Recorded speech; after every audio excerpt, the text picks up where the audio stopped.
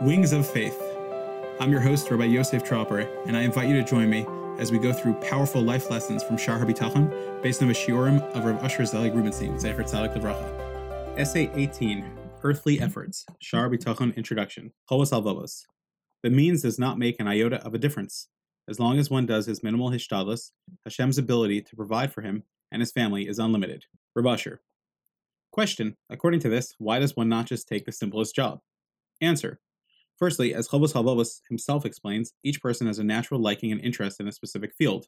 You should enjoy what you do and gain fulfillment from it. Secondly, the point here is that one is not required to take on a complex, overly taxing job in order to be supported by Hashem. The challenge is that we live in Alma de Shikra, a world where that which meets the eye is deceiving. Hashem allows for free will. People look around and think that the harder you work, the more money you make. This is just not true. It is a challenge for us not to think, Kochi ve'otzim yadi, asali yisachayil hazeh, my toil brings my success, Devarim 8:17. Many people wrongly believe that only certain professions bring sustenance, and that only if they push themselves to work extra hard and extra long hours will they have money.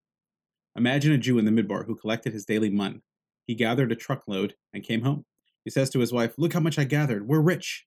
Suddenly, when he opens the truck, there are only exactly enough portions for himself, his wife, and his family. We cannot take more than Hashem allows us to, not in the time of the Midbar and not in our present time. Hashem still runs the world in the exact same way. That is a lesson of the mun, which we've mentioned so many times. Mishnah Berurah, Orach Chaim 1 says, we read Parshas HaMun each day to remind us that Ein riboy ha'ishtadlus mo'el me'uma, increasing one's efforts to make money does not change one bit how much one brings home. Fleeting money. So many people have thought that they were making money and saving it, when suddenly, due to some issue, they lost their money. This has happened due to medical issues, Rahman al-Islan, lawsuits, loss of jobs, being a victim of fraud, and so many other ways. Hashem made a world where man can gather as much money as he likes, but he cannot get any more use out of it than what Hashem decrees. Say that on Rosh Hashanah it was decreed that someone would have $50,000 that year. He worked hard and seemed to earn $150,000. He rejoiced that he beat the system, feeling that his hard work is all that brought him the money, and not Hashem. Then his friend approached him and encouraged him to put money into the most promising investment, an oil company offshore Puerto Rico, that was about to dig and make millions. He excitedly put in $100,000. They discovered that it was only a mackerel and tuna oil, and he lost all his money. You could put more money into the bank, but you cannot use more than Hashem has decreed for you. How many people do we know who lost money due to a natural disaster, emergency surgery, or other unfortunate situations? You can't beat Hashem's system. Our only hope is to go with innocence with bitachon that Hashem will give us exactly what we need.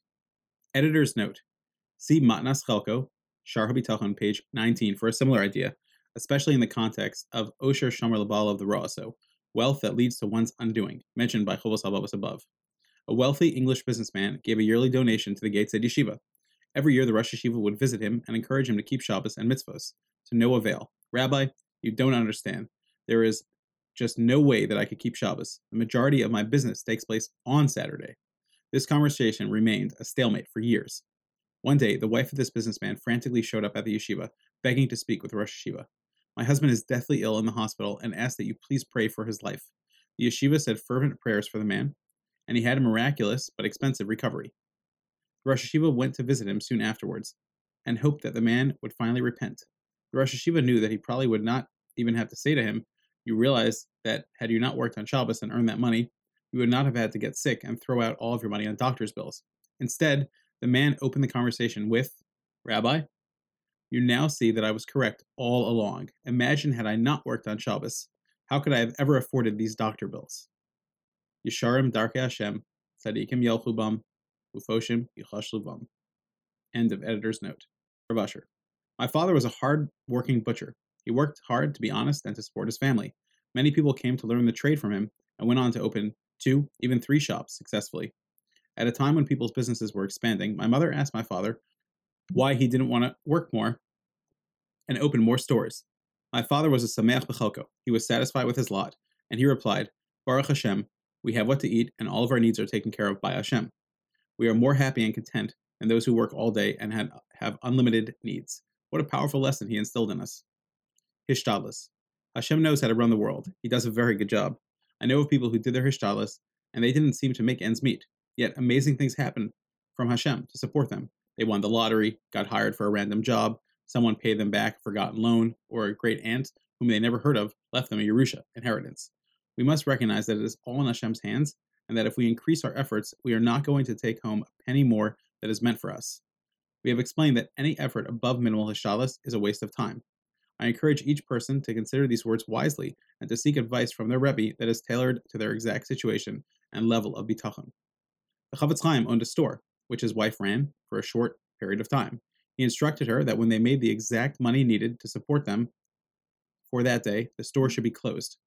This is a perspective that we must all have. I'm not saying that we have the current ability to live this way. However, we should know that this tzaddik lived his life according to this bitachon. He was on a high level, enough to live that way daily. Our level to strive for is to eliminate extra hishtadlus for the sake of becoming rich at the expense of our learning and family time. Editor's note: see Rav Victor Miller's commentary on Sha'ar Bitachon. He quotes the famous Gemara, Sota 48b, that states that one who has what to eat today and asks what he will eat tomorrow is considered lacking in his emunah. He explains that many people misunderstand this Gemara, and that which is written in Sha'ar Bitachon, underscoring the importance of having a Rebbe and learning from him. The Gemara is explaining the perspective that one must have. He should strive to believe in Hashem to such a level that he knows that Hashem will feed him tomorrow, without ever having to question Hashem's ability. However, on a practical level, for most people, it is considered normal hishtadlus for one to hold on to extra money earned one day, and one should plan and think ahead about the future. End of editor's note. Rav Usher: I heard from my Rebbe, Rav Shmuel Birnbaum Zatzal, 1920 through 2008, an amazing point. People ask shilos about shiurim, proper Torah measurements, all the time. Is my esrog the correct size? How much meiser must I give? I have a sick person in my house who needs to eat on Yom Kippur. Is this cup too large? There's a shiur for everything. There's also a concept of hider mitzvah, to add 1/3 to enhance the mitzvah you are performing. People ask me all the time, did I eat enough matzah? Was I yotze? Did I fulfill the obligation? There is one matter in the entire life of a Jew in which if one adds an iota more than necessary, it is a total waste, and that is in the department of hishtadlus. The moment you have fulfilled your hishtadlus requirement, any additional investment of time, effort, or energy is a total waste. Nobody likes to waste valuable time. You would think that people would ask more shilos about reaching their hishtadlus limit, but in fact, it is one of the most infrequently asked questions that I hear. Thank you for joining me in that excerpt from Wings of Faith, a full elucidation of Sha'ar Bitachon, spiced with powerful lessons and stories that bring Bitachon to life, based on the shiurim of Rav Usher Zelig Rubenstein Zatzal. Learn more and purchase at leiverez.com.